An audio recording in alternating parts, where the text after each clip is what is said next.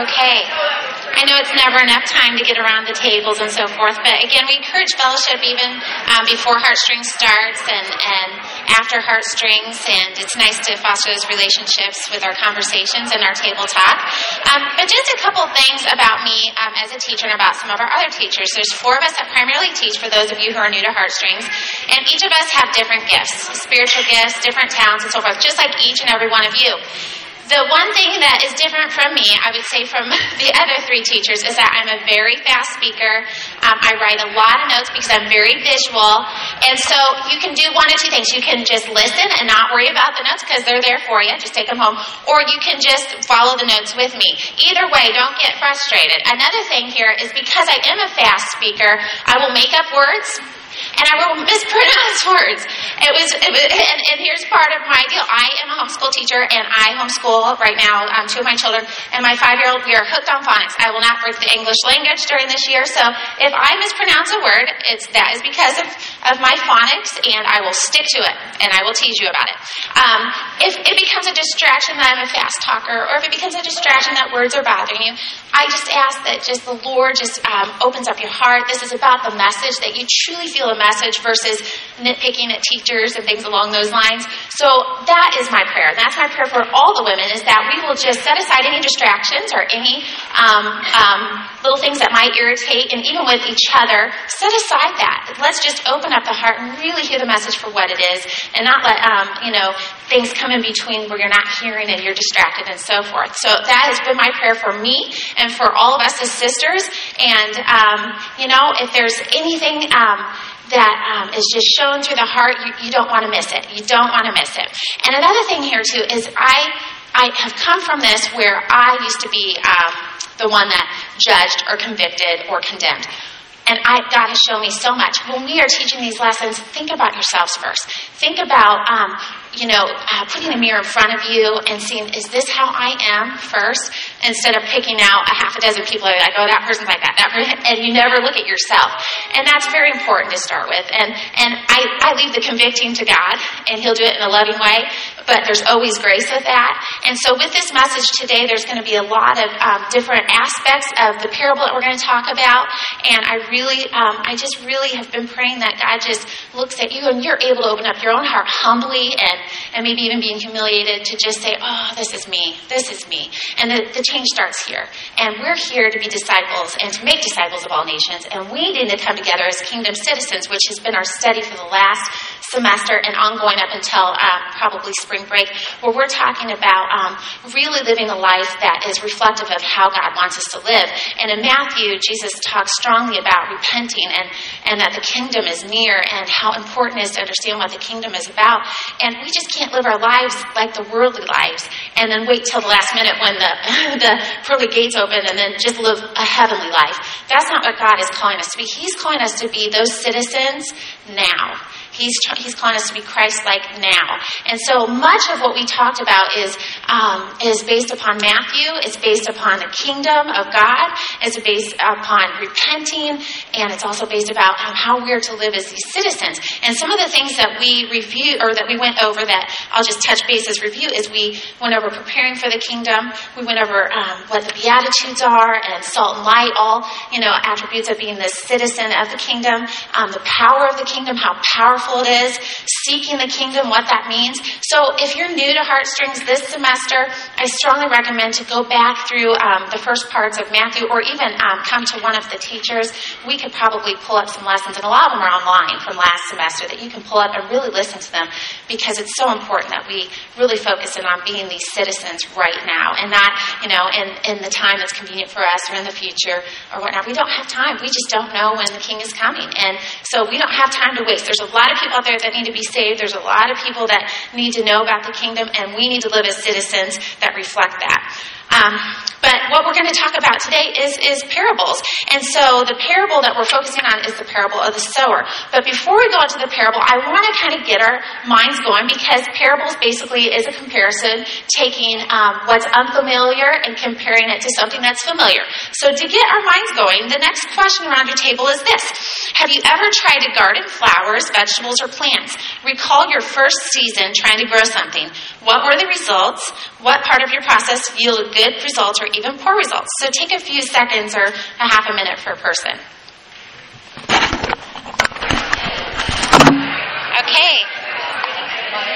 Okay, so I think we probably have some well-known green thumbers, which we might be looking to you in some of these passages. And we have some people that epically have failed with their gardening aspects.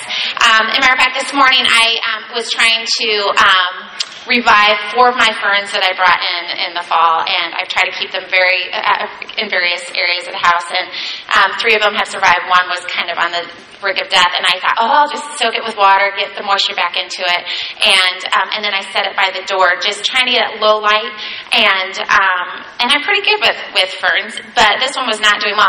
And my husband this morning gets up before I am and out the door, and he took the trash out, and he took the fern out, and I woke up and, my fern, it's gone! And it really, I was kind of to the point where, okay, I guess he gets the point. That thing is dead. There's no hope.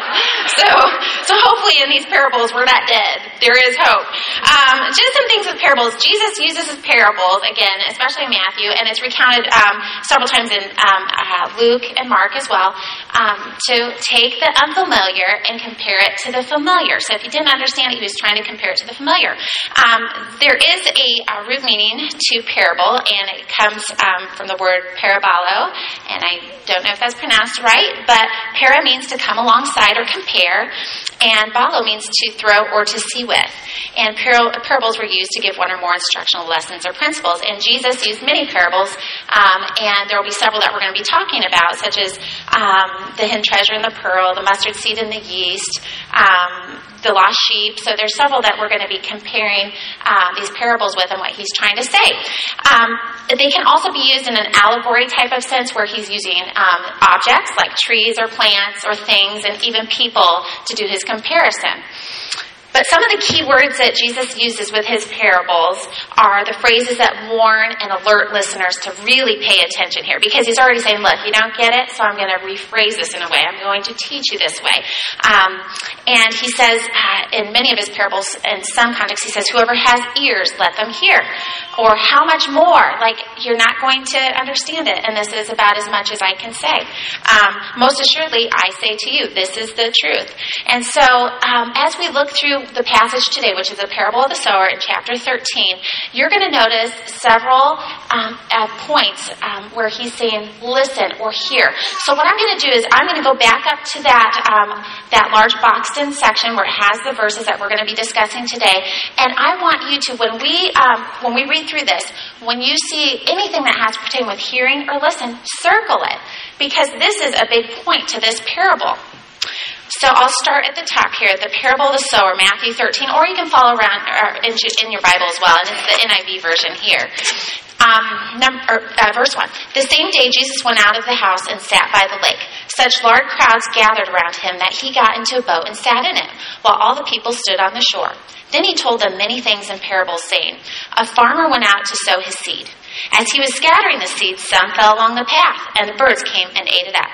Some fell in rocky places, where it did not have much soil. It sprang up quickly because the soil was shallow. But when the sun came, the plants were scorched, and they withered because they had no root. Other seed fell among them, which grew up and choked the plants. Still, other seed fell in good soil, where it produced a crop, 100, 60, or 30 times what was sown. Whoever has ears, let them hear. Then we move to verse 18. Listen then to what the parable of the sower means. When anyone hears the message about the kingdom and does not understand it, the evil one comes and snatches away what was sown in their heart. This is the seed sown along the path. The seed falling on rocky ground refers to someone who hears the word and at once receives it with joy. But since they have no root, they last only a short time. When trouble or persecution comes because of the word, they quickly fall away. The seed falling among the thorns refers to someone who hears the word. But the worries of this life and the deceitfulness of wealth choke the word, making it unfruitful.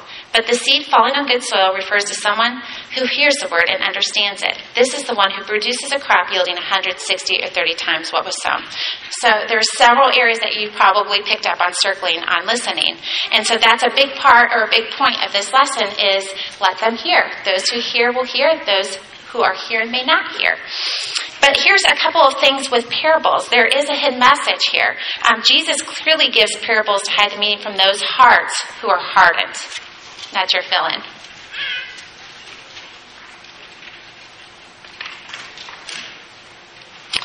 Matthew 13:35 says, "So was fulfilled that was spoken through the prophet," and this is Isaiah. He's referring to Isaiah. "I will open my mouth in parables. I will utter things hidden since the creation of the word." Matthew 13:10-11. The disciples asked Jesus, "Why do you speak to them in parables?" He replied, "Because the knowledge of the secrets of the kingdom of heaven has been given to you, but not to them." And then Matthew 13:13-15 says this, and this is regarding to the hidden message. "This is why I speak to them in parables. Though seeing they do not see, though hearing they do not hear or understand. In them is fulfilled the prophecy of Isaiah. You will be ever hearing but never understanding. You will be ever seeing but never perceiving. For this people's heart has become callous. They hardly hear with their ears, and they have closed their eyes. Otherwise, they might see with their eyes, hear with their ears, understand with their hearts, and turn, and I would heal them." And at this point, too, Jesus is making a point as well. Everyone who is listening has ears. So everyone in this crowd is hearing, just like us today, just like us as people, as Christians. We all have ears. We all hear things. And so we're going to see throughout this lesson, really, who are the ones that are hearing and who are the ones that are missing out. So we can see that these parables were given to hide the meaning from those who choose to reject Jesus. That's another fill-in right there. And the message of God, and to clarify or give a fuller meaning and understanding to those who believe in the Lord.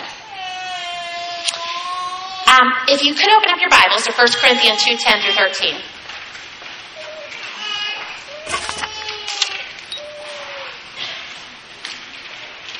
First Corinthians 2:10-13, and it's listed there under those who hear the gospel message. As a matter of fact, those who hear the gospel message without the Holy Spirit have little chance to understand it.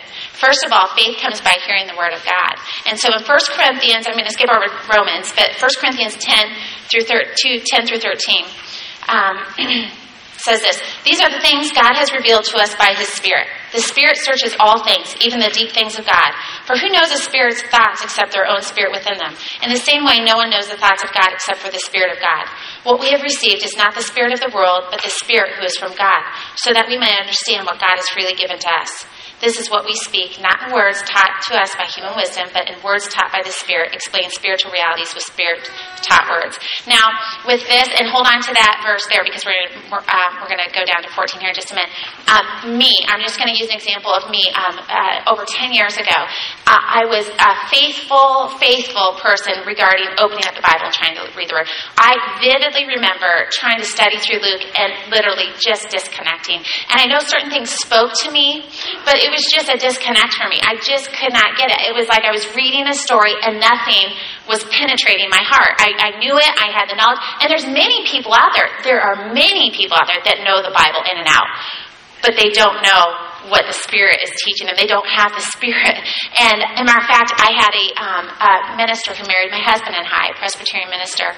And there were some red flags in some of his sermons and the way he married us. But what was interesting is that he was the smartest man when it came to knowing the Bible. He knew everything about the Bible, all of it, but it became a history book. It didn't become a spiritual aspect. And it was about 4 years ago he became truly saved. And everything, he was on fire. I mean, these fruits just started expanding. You could tell that, there was a fire in him. There was a spirit in him that was presenting himself.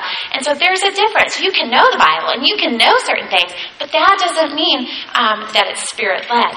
And I believe truly with my heart that I was there, that, several years ago, over 10 years ago, I truly didn't have the Lord in my life. I thought I did, but I didn't surrender. I didn't really ask Him to be the Lord of my life. I acknowledged Him and I loved Him, and this is a lot of what we're going to talk about today. But when I did get saved and when I truly surrendered my life to Him, everything popped out of the wall. It was like I could walk by and I'd see a scripture in a frame somewhere, and I'd stop to read it and be like, "Oh, awesome!" Beforehand, never would do that. Or someone gives you scripture and encouragement, but now I'm like, "Oh, that's so speaking to me." So if that's you today, this is going to be such a wonderful lesson for you. And hopefully, some of these verses right now aren't making sense, but they will in just a few minutes. And that's our prayer for you today. But let me go through a couple of things Well, let's back up because I really need to read 1 Corinthians 2:14 since you're still there. because this goes along with hearing the message. The person without the Spirit does not accept the things that come from the Spirit of God, but considers them foolishness and cannot understand them because they are discerned only through the Spirit. And so that's another verse that backs up this reasoning here. But just some things with this parable so that you can kind of get a grip of where we're coming from and where Jesus is coming from and trying to get to our hearts. The sower is the Lord, or it's the person who's spreading the word, or it's the messengers, or it's the disciples. So it's those people who are sending the message of God, spreading the good news. The seeds, that's the message. That's God's word. That's the word of the kingdom. And the soil, that's our hearts and minds. And that's our soul, if you want to put it that way. So different commentaries have different, comparisons on that end. But for the most part, when we go through these parables, I want you to not try to figure it out right. I want to kind of give a little hint that the soil is going to be your heart. This is your soul. So soul. So what about this? Let's look at the seeds on the path. Just a quick context. What happened to the seed on the path? And remember, when Jesus is talking about a path, he's talking about this beaten path. And so I put a little artistic spin on that here. Not very good, but the beaten path. If you can just kind of visualize a path in your mind or a trail, it's beaten down. It's hard. It's not going to be mushy. It's just a natural path that you're going to take. And so that's what that's representing. And so the seeds were scattered on the path, or happened to fall upon the path, but the birds came and ate it up because they were just they couldn't be absorbed. They couldn't be planted in. They were just surfaced. And so this birds came and ate it up. And so the birds would represent like Satan snatching the word from you very quickly. You just are not absorbing it. And then seeds on a rocky soil. What happened to the seed? Well, it sprang up quickly because the soil was shallow. But when the sun came up, the plants were scorched and they withered because they had no roots. So you have to imagine, this should be 3, this should be 2. This would be the rocky soil right here, where if you can imagine rocks, little and big rocks. If you ever are around rocky soil, which we have a lot of farm ground that we know what rocky soil is, you're going to see kind of maybe a surface, and then maybe you'll see some dirt in between, but usually there's a rock bed of some sort located nearby, and so it's very rare that you're going to get a good production. But you'll see initial sprout, but the dirt is so shallow that there's not a whole lot of moisture there, and then when the heat comes and the sun comes on it, then it withers. It really doesn't have the root that it needs to grow. The thorns, which is number 3 here. And if you can imagine kind of a thorny patch, and I'm thinking sharp thorns and weeds, just the stuff that you would never walk through if you're in a kind of a brushy area and you're hiking or something. That's just not the way you would go. It's just too much of a barrier for you. But what happened to the seed there? Well, the thorns grew up, and of course the thorns choked out the plants because they're so overwhelming, they're so overbearing that little plant just doesn't have a chance just to grow through that. And that's pretty true when you go into a thorny bush patch. You're not going to see a whole lot of other vegetation but those thorns and weeds. But seeds on a good soil, well, what happened to the seed? Well, as you can see, this would represent our good soil, which is not worn down. It's freshly plowed, rich soil dirt, no rock, no weeds. Well, it produced a crop of 160 or 30 times that was sown. And good soil varies too. So even when we talk about the good soil today, that's going to vary a little bit too, because even when you have good soil, there's still be more potential in other areas of the soil than there are in comparison areas. So those are the 4 that we're going to talk about, and that's what Jesus is trying to bring the unfamiliar to the familiar, because people are aware of soil conditions, especially at that time. So, what does that mean? Well, this parable explains why this message has different effects on different people, because we're all very different. It's not that the message is defective, because the message is true, or that it is true for some people but not for others. It's that the message is the message of God.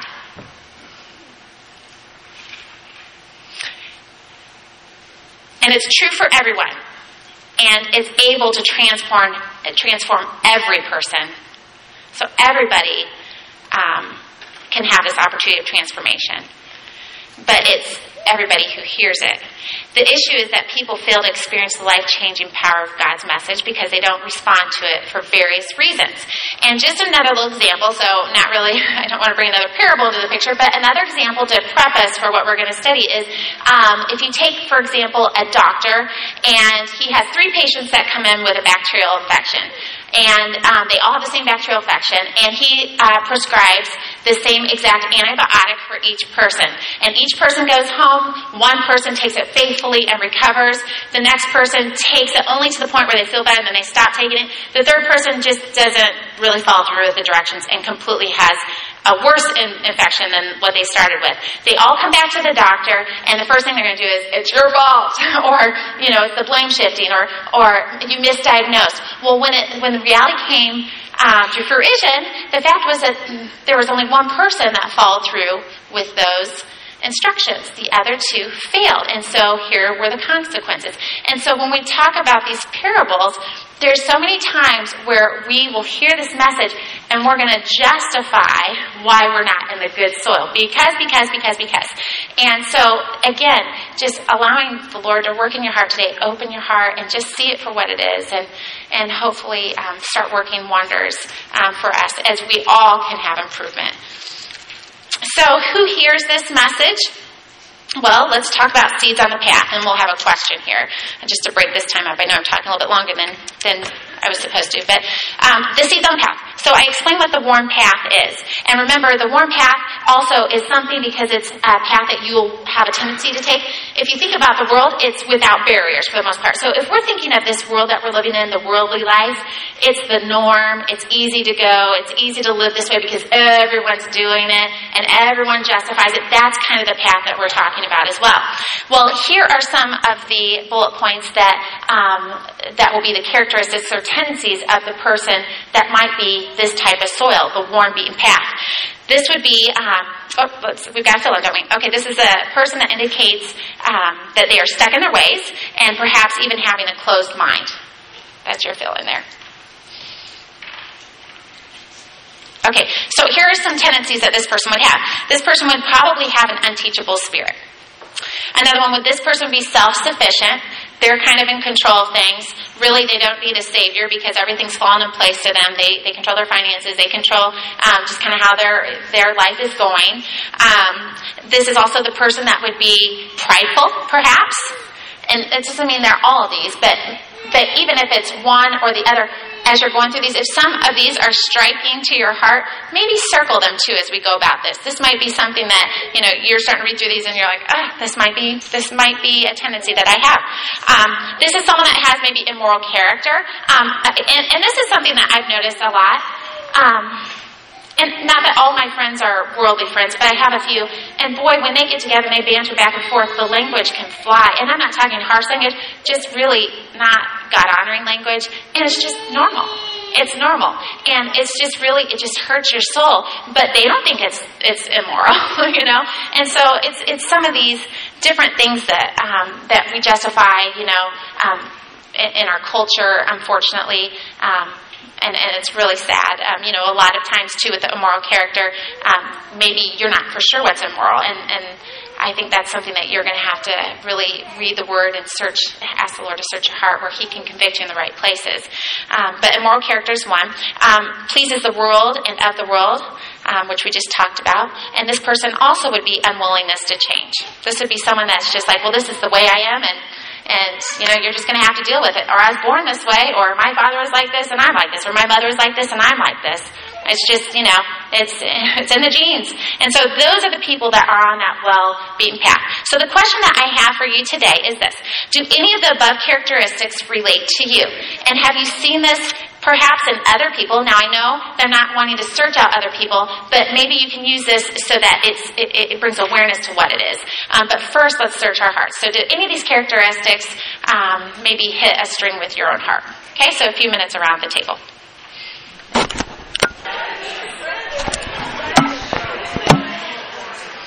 Okay, so I'm sure there's some good answers.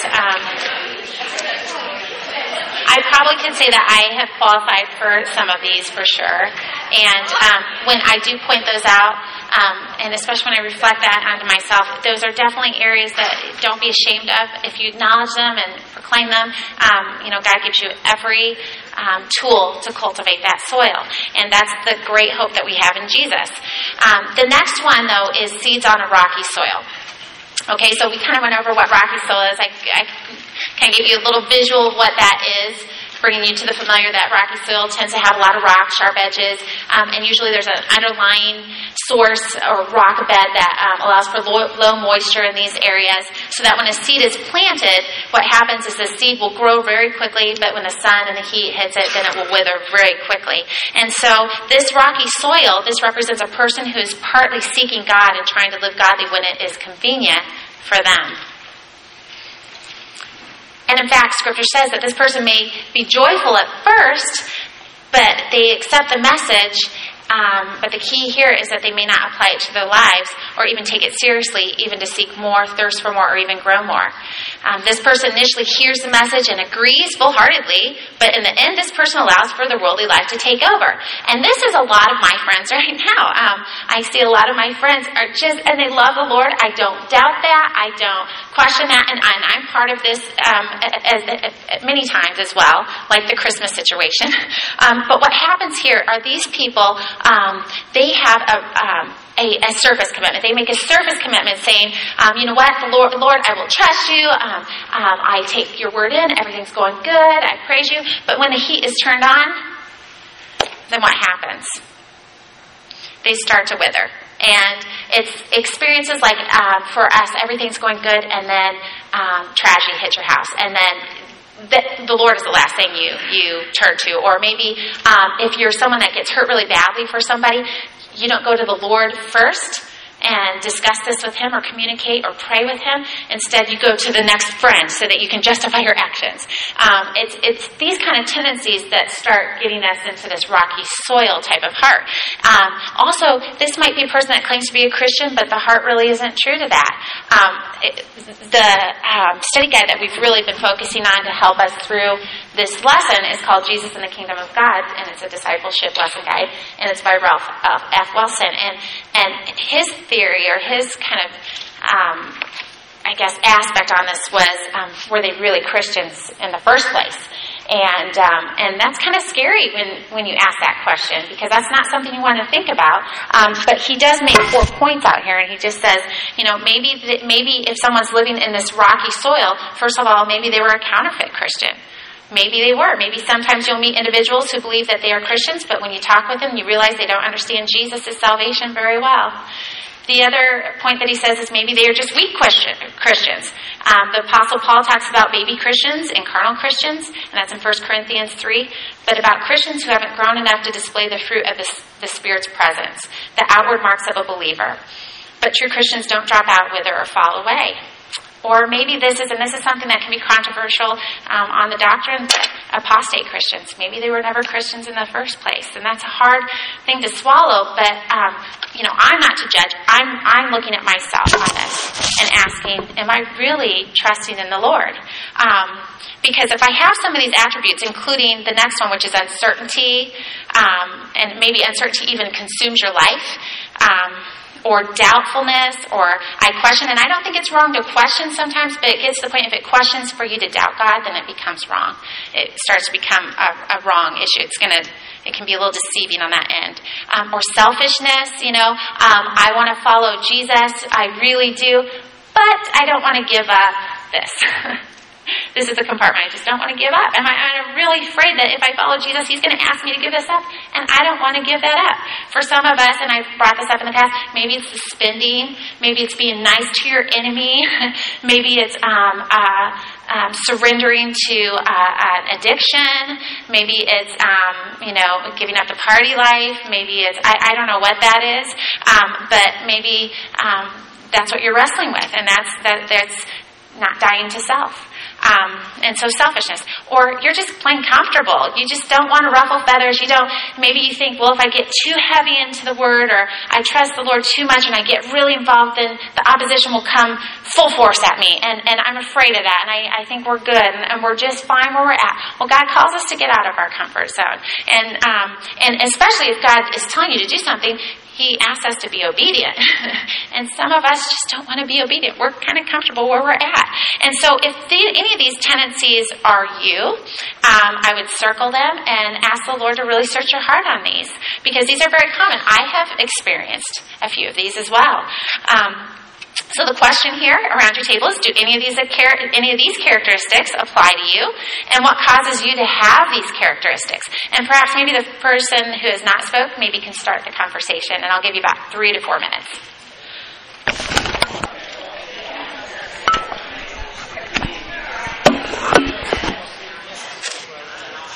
Okay. No, there's a lot of bullet points to talk on the rocky soil, but the next one that we want to talk about is the third type of soil. And the third type of soil Jesus talks about is the seeds among the thorns.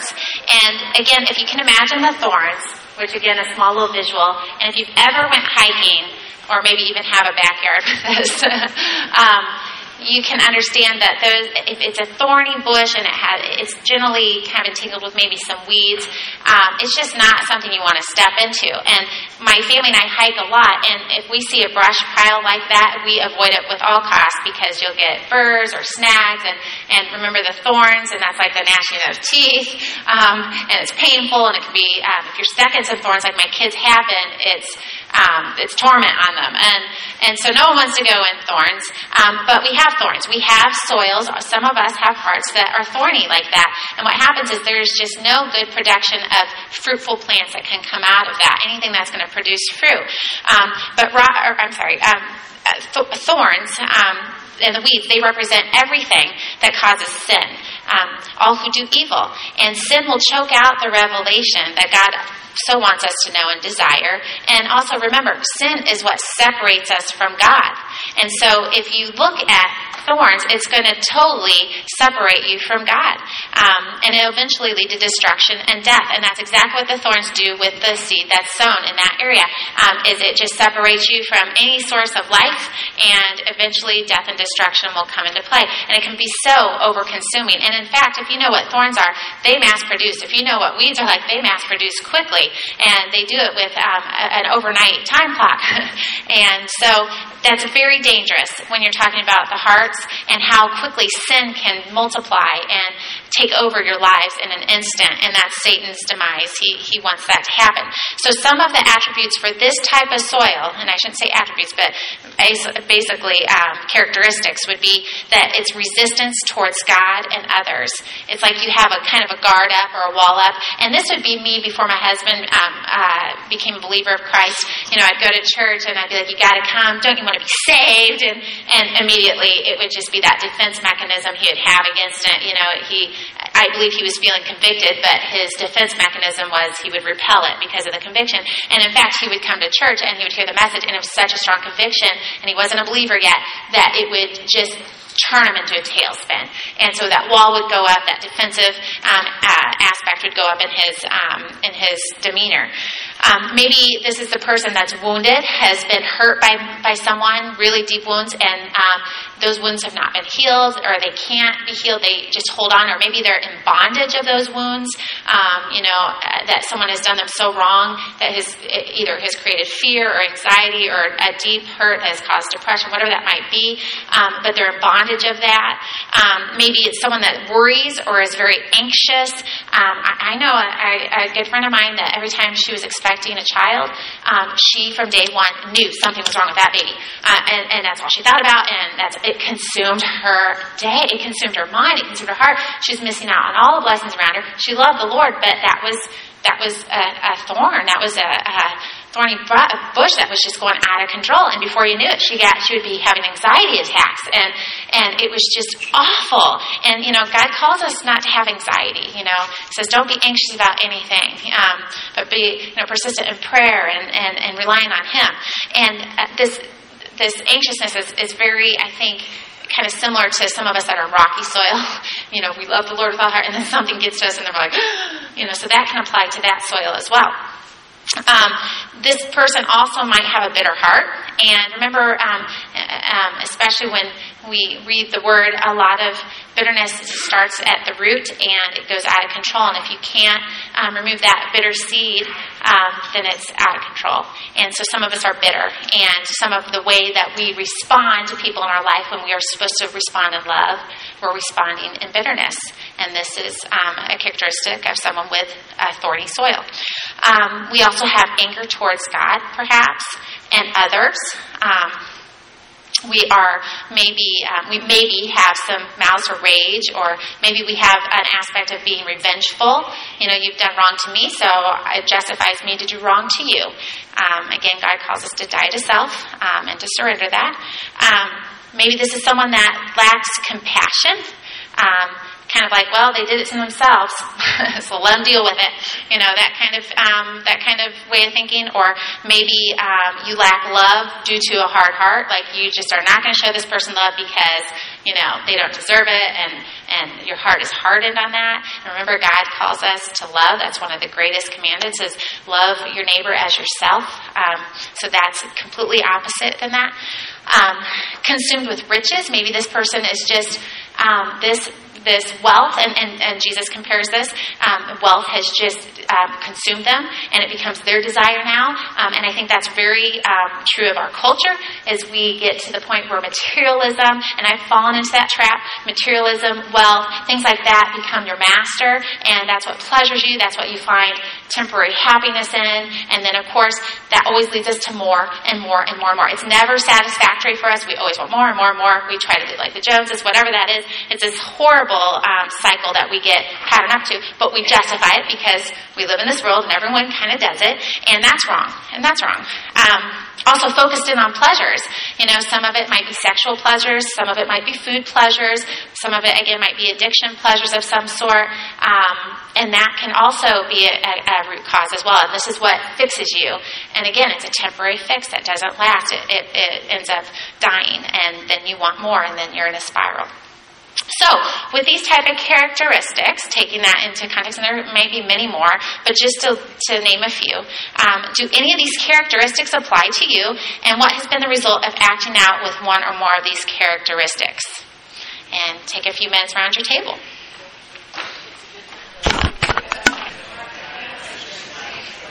All right, we're having some good conversations. I think this is the first time I've allowed you to have more than 3 or 4 minutes to talk. And it was good for me to hear some conversations around the table. What was interesting is some of the gals brought up, I find this just a tendency of mine that when bills come in and financial aspects, I just have anxiety all of a sudden, first thing that comes to my mind, because I'm on the outside and I'm so deep into this, is, and we've studied Matthew pretty extensively, is our daily bread. There's just so many things in the Word. When we look at some of these things that cause this, that we can go back to the Word, and the Word completely is the opposite, allowing, us to know what the truth is when we're in the Spirit will get us through these things. And so, Gal said, it was the bills that make me anxious. And the first thing that came to my mind was, the daily bread that God provides. He asked us just to ask for our daily bread, and that alone would just take my anxieties away. Or maybe it's the expectations. Someone said, that I expect God to do this in this timing or this way, and I'm not seeing it. Well, expectations will always disappoint you. That was a revelation I have had in the last year. It's the hope that will never disappoint us. And in Romans 5:3 through 5 or 6, Scripture says, rejoice in your sufferings, because sufferings produces perseverance, perseverance produces character, and character produces hope, which will never disappoint us because it's through the Holy Spirit that's been poured upon us. And that's hope. When you have hope in Jesus, it will never disappoint you. And I think we get confused. And I think for some of us, we think about expectations and we think about hope, and we think they're the same thing. They're not. Expectations are what we have planned. This is what we expect God to do. This is what we expect to happen in that person and that person. They will fail us every time. Instead, you revert that to, it's the hope. It's the hope that I have in Jesus. that will finish this. It's the hope that I have in Jesus that will change that person in God's timing. And so therefore the anxiety is going to go away because I'm relying strictly on that hope that the Bible says to do so, and it's in God's hands. Therefore no anxiety, therefore no worries, there's therefore no bitter heart. I'm just going to give it to Him. And so that has to do with surrendering and knowing who Jesus, God is. And we could go in I could do a whole lesson on that one because that has hit me so hard. But those are some things that the Bible speaks of. And if we're not hearing the message, we will never know that we should have hope. We will never know that we should have our focus on our daily provision because God will take care of us. We would never know that if we're not hearing the message or our hearts are not prepared to hear this. So, that's our third soil, which leads us to the best soil of them all, and that is seeds on the good soil. And remember, this is soil, and let me just see you raise your hands. Does anyone own like farming ground or anything like that, or farmers, maybe? Okay, so my husband and I own 3 farms, and we hobby farm a lot of it, but we actually cash rent a lot of it.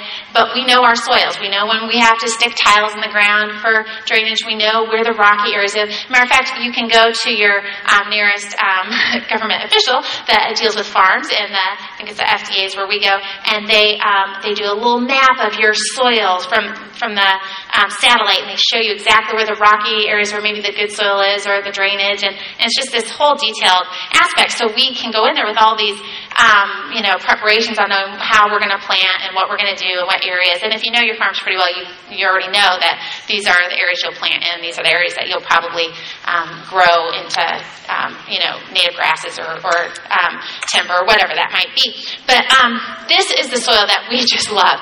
When we when we do our hobby farming, we always have this one section of farm that we're like, this is so wonderful. We just can't always plant the same crop there. We have to rotate it to keep it balanced, but there's a lot of work that goes into it.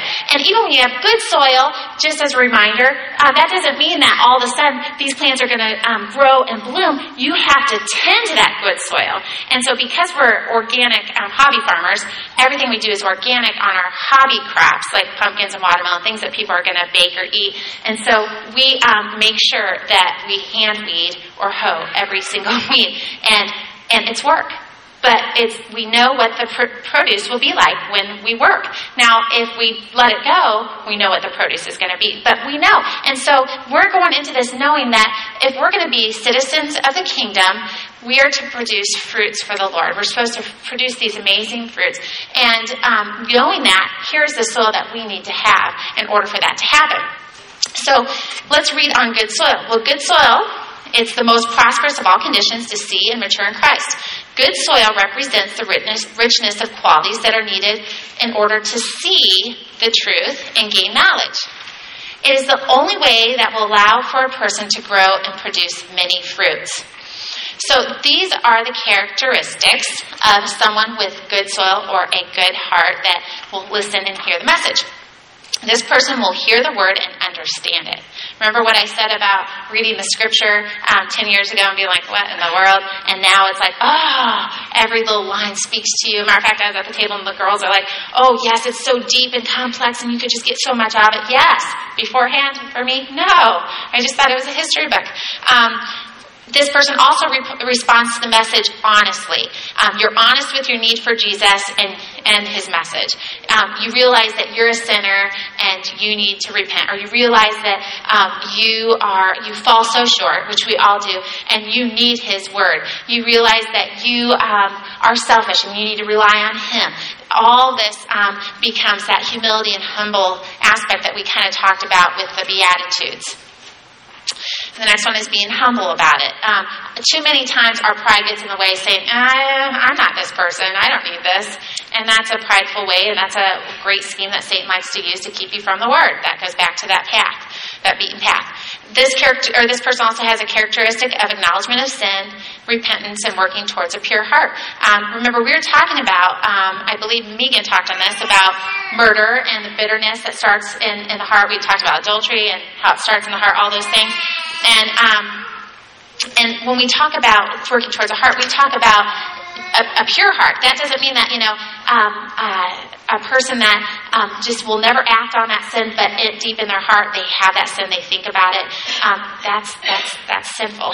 Jesus says it starts at the heart. So if you are so angry at a person and you just want to just throw all slanders and whatever that is, but you don't, and you think, well, that's not sinning because I'm not acting on it, you've already committed the sin in your heart. Same thing with when we were talking about adultery, and I was talking about like the Chippendales and the lust over my coworkers with the Chippendales, and the fact that these were married women and they were just ooh la la over these naked men or whatever it was. They already committed adultery in their heart, and it was sinful. But to them, that wasn't a sin. That's not a sin. So when we don't hear the message and what the truth is, we're not going to know. We're not going to have this. We're not going to have this. We're going to be on one of these paths or on one of these soils. And so I just want to make sure that, if some of these are, again, speaking to you, praise God. God is convicting you and He'll give you grace. I think that's a wonderful thing. But in the meantime, it's being, humble about it and acknowledging it. And that's a great thing. That's the take away that pride. That's a wonderful thing to acknowledge it. The next one would be this person surrenders. This person can surrender very easily, saying, you know what, it's yours, God. I talked about that expectations versus hope. Just saying, you know what, I'm done with my expectations. I'm done with planning on that person to change it. It's in your hands because I have hope through you, Lord. You can change them. And that's trusting the Lord. That's being obedient. That's surrendering. The next one would be you're totally dependent on God. I think, and we're all going to fall short on some of these, but we're going to strive for these. That's the point here. You're dependent on God. You just know that things are going to be okay with the bills. You know that your children you're going to fervently pray for them, but you're just going to know that God has this. He's in control, but you trust in Him and cry out to Him and keep praising Him for that.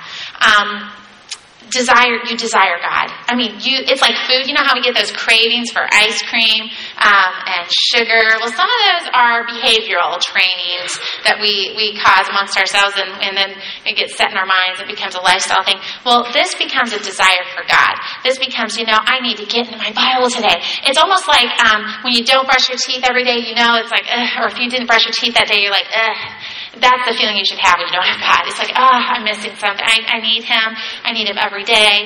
And you should starve for Him. And you should be hungry for Him. And I know over Christmas, I got so distracted that daily I was like so busy. It became such a distraction that I found myself not so desiring Him because I was so distracted. And that was not good, because look what happened is the end result after a week and a half of preparing for the holidays. I fell flat on my face, and literally, and look how I acted. But had I been dependent on God, how I desired God all through those days, He would have given me peace. He would have given me, just a real sense of meaning here. And I didn't do that. And I, like I said, I asked for forgiveness. I'm humbly admitting that as well. And this person also is faithful. This person is also obedient. That's one thing you've got to remember. So many times God puts something on your heart and you don't obey. And that's not this person. This person is going to have a tendency to say, okay, I'll go over to that neighbor and I'll start talking to them. Or I see someone over in that corner and I will listen. And I use this story all the time. I have to bring it up again, but a perfect one is Patty Bray. When, she's a people person. She likes to get to everybody and greet everybody. And she told a story one time where she saw a person outside of the church just maybe smoking a cigarette or something like that, and kind of dressed in kind of the street, jargon, and wasn't really dressed to come into church like we would think. But this person was on the corner, arms crossed, and Patty was so quick to try to get inside, and she was rushing inside because she wanted to meet all the members coming in and all the congregation and so forth. And so she happened to glance and saw this gal, and she started getting a nudge from the Holy Spirit saying, go back and talk to that girl. Go back. And she was like, but no, I gotta get in, and I gotta greet everyone. That's my job. I need to be there. But then she got in here, and the Holy Spirit was pressing on so hard that she made a choice. And that's where God gives us free will. She could either choose to go about her delegated duties, or she could follow the Holy Spirit. And she chose to turn around and follow what the Holy Spirit was telling her. So she walked out and around the corner, and she said, hi, my name's Patty. How are you? And this girl immediately started crying. She said, and the story goes something like this, if I made a deal today that I was going to end my life. if no one came and said hi to me outside of a church. And so tears just well up in my eyes, because I think that was testament to her obedience. That how many times do we, that might be just a real small thing to us, but we will never know that ripple effect she talks about that it'll have on people if we don't obey. And so that's another thing about someone that's obedient, that if you're not being obedient and you're kind of, if God is saying, write that letter, and you're like, I'll put it off till next week when I have more time. You never know what that timing could have done to that person. Or reconciling. Maybe God's saying, call this person today. Call this person. Are we obeying? Because you never know the timing. Just like that girl, that always has pierced my heart with that example.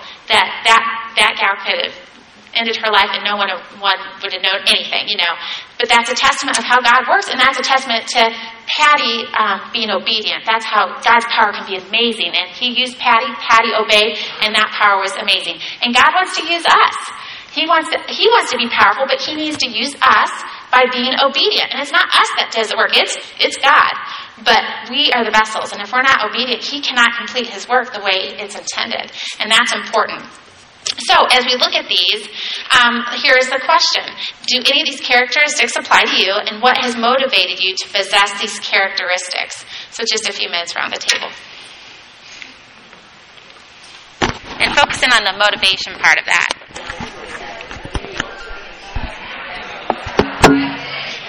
Okay, so seeds on the good soil. So we discussed all four of them, but let's talk about the result of the good soil, because that's very important. Because if you don't know what the result is, how can you prepare and plan? And that's, again, what we do as farmers, is we want this yield. We want these beautiful watermelon that are tasty, and these beautiful pumpkins that you can bake and display. And so we want the proper soil to do that. So we have a goal here. But the Lord tells us this is what would represent someone of good soil, and these will be the people that are harvestable. These are the people that I want in my kingdom. These are the people that are kingdom citizens. And that's all what we're striving to be. We all walked in this room with this idea, or we're seeking to know what this kingdom is, or what we are to do as Christ followers. And the final result of good soil and a good heart with this harvestable crop is a couple of things. One is it's the fruit of the Holy Spirit, and these are good characteristics that you have a heart that represents good soil. The author of the study guide that we're studying, Ralph F. Wilson, says this. He says, godly character traits that begin to grow in our character when we yield to the Spirit. It is no compliment when someone says to you, I didn't know you were a Christian. How sad. Jesus said, let your light shine before men, that they may see your good deeds and praise your Father in heaven. And so that kind of hit me, because I had to actually ask myself, when I look at certain people in my area, my family or my neighbors or my friends, and most of my good friends really are my sisters, but I do have a few friends that are seeking from the past, and I keep in touch with them. But I have to ask myself, if I was to say to them that I love the Lord, would they be shocked? Would they be shocked to hear that I am a Christian? And if they are shocked, I don't think that's a compliment to me in any sense. And I have said I was a Christian 10 years ago, and have never spoke a word about it, nothing. And then I have had someone say, oh, I didn't know you're a Christian, and now that I think about it, how could they know? They wouldn't have known, because I didn't reflect any of the fruits that God says we as Christians will reflect when we are growing and producing fruit. And remember, fruit is produced through all these things that we start to possess. And the fruit of the Spirit, if you recollect in Galatians, is love, joy, peace, patience, forbearance, kindness, gentleness, self-control. All those things, do you have them? And if you're struggling with knowing what the fruit is, I strongly recommend to go back to that passage in Galatians and really study the fruits of the Spirit, because those are fruits that are produced through all these things that you come together with the Lord. And so, if I could honestly ask that question, what would the answer be? And I think all of us need to ask that question. And I think that's a real sad thought if the answer would be, I didn't know you were a Christian. That would be really sad, because we're called to live differently. We're called to show our light. We're called to shine.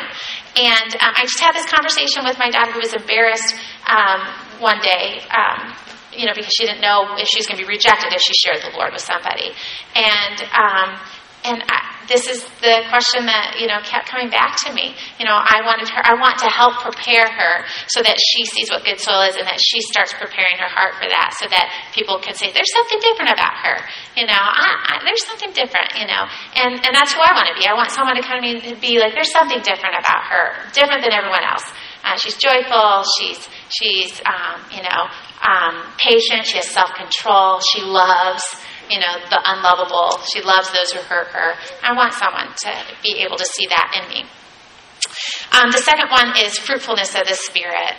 There's a result or fruitfulness of our spiritual gifts. And, spiritual gifts here. The tools that God gives Christians to help build up the church and the body of Christ. And these gifts come in great varieties. And as a body of Christ, I remember using this visual of we're all different. Someone's a finger, someone's a foot. If you kind of think of it that way, that means I am not a singer. I receive the message through song very well. It inspires me. I can fall to my knees easily. I think God speaks through music. I am not a singer. And you don't want me to be a singer. But I love to encourage. At heart, that's just a natural gift God has given me. I love to encourage. I love to and use that very comfortably. For some of you, it might be serving. For some of you, it's child care, and that's a ministry. All these things are a part of the body of Christ. And Amy, Patrick, I use you over and over if you're here. Oh, yeah. You'll never know what you've done for me. In the times in the past, you just text me and say, you're beautiful, you're going to have a great day. And it'd be one of those days where you're just, I was going through a tough time in my life with a bonus daughter of ours that it was really tough. But I need to hear that from a sister in Christ because that was God speaking.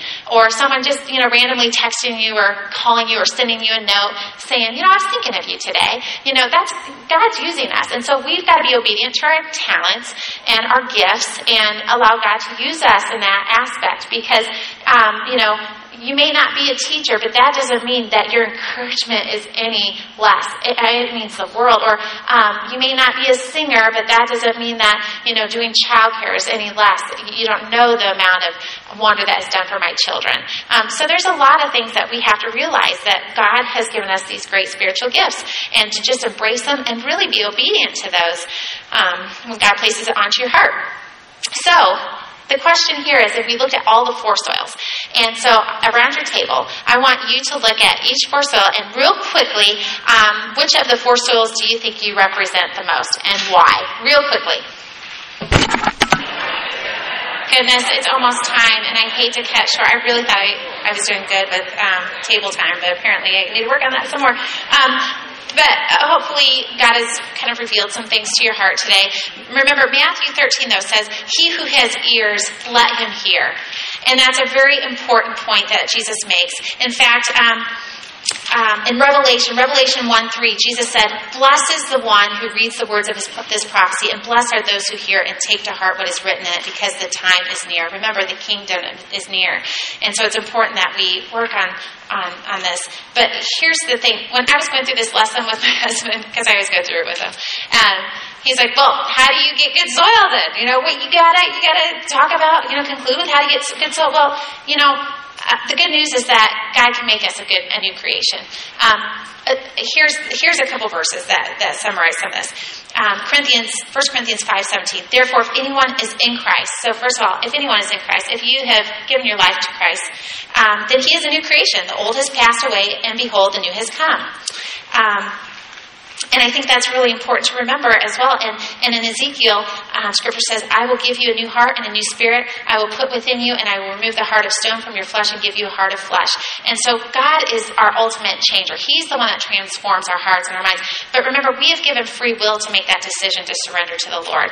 And that's so important. And when we do, you might think automatically you're going to have this good soil, but it's a process. God starts convicting you in areas that you never knew existed, and He allows you to have these tools to pull out those weeds.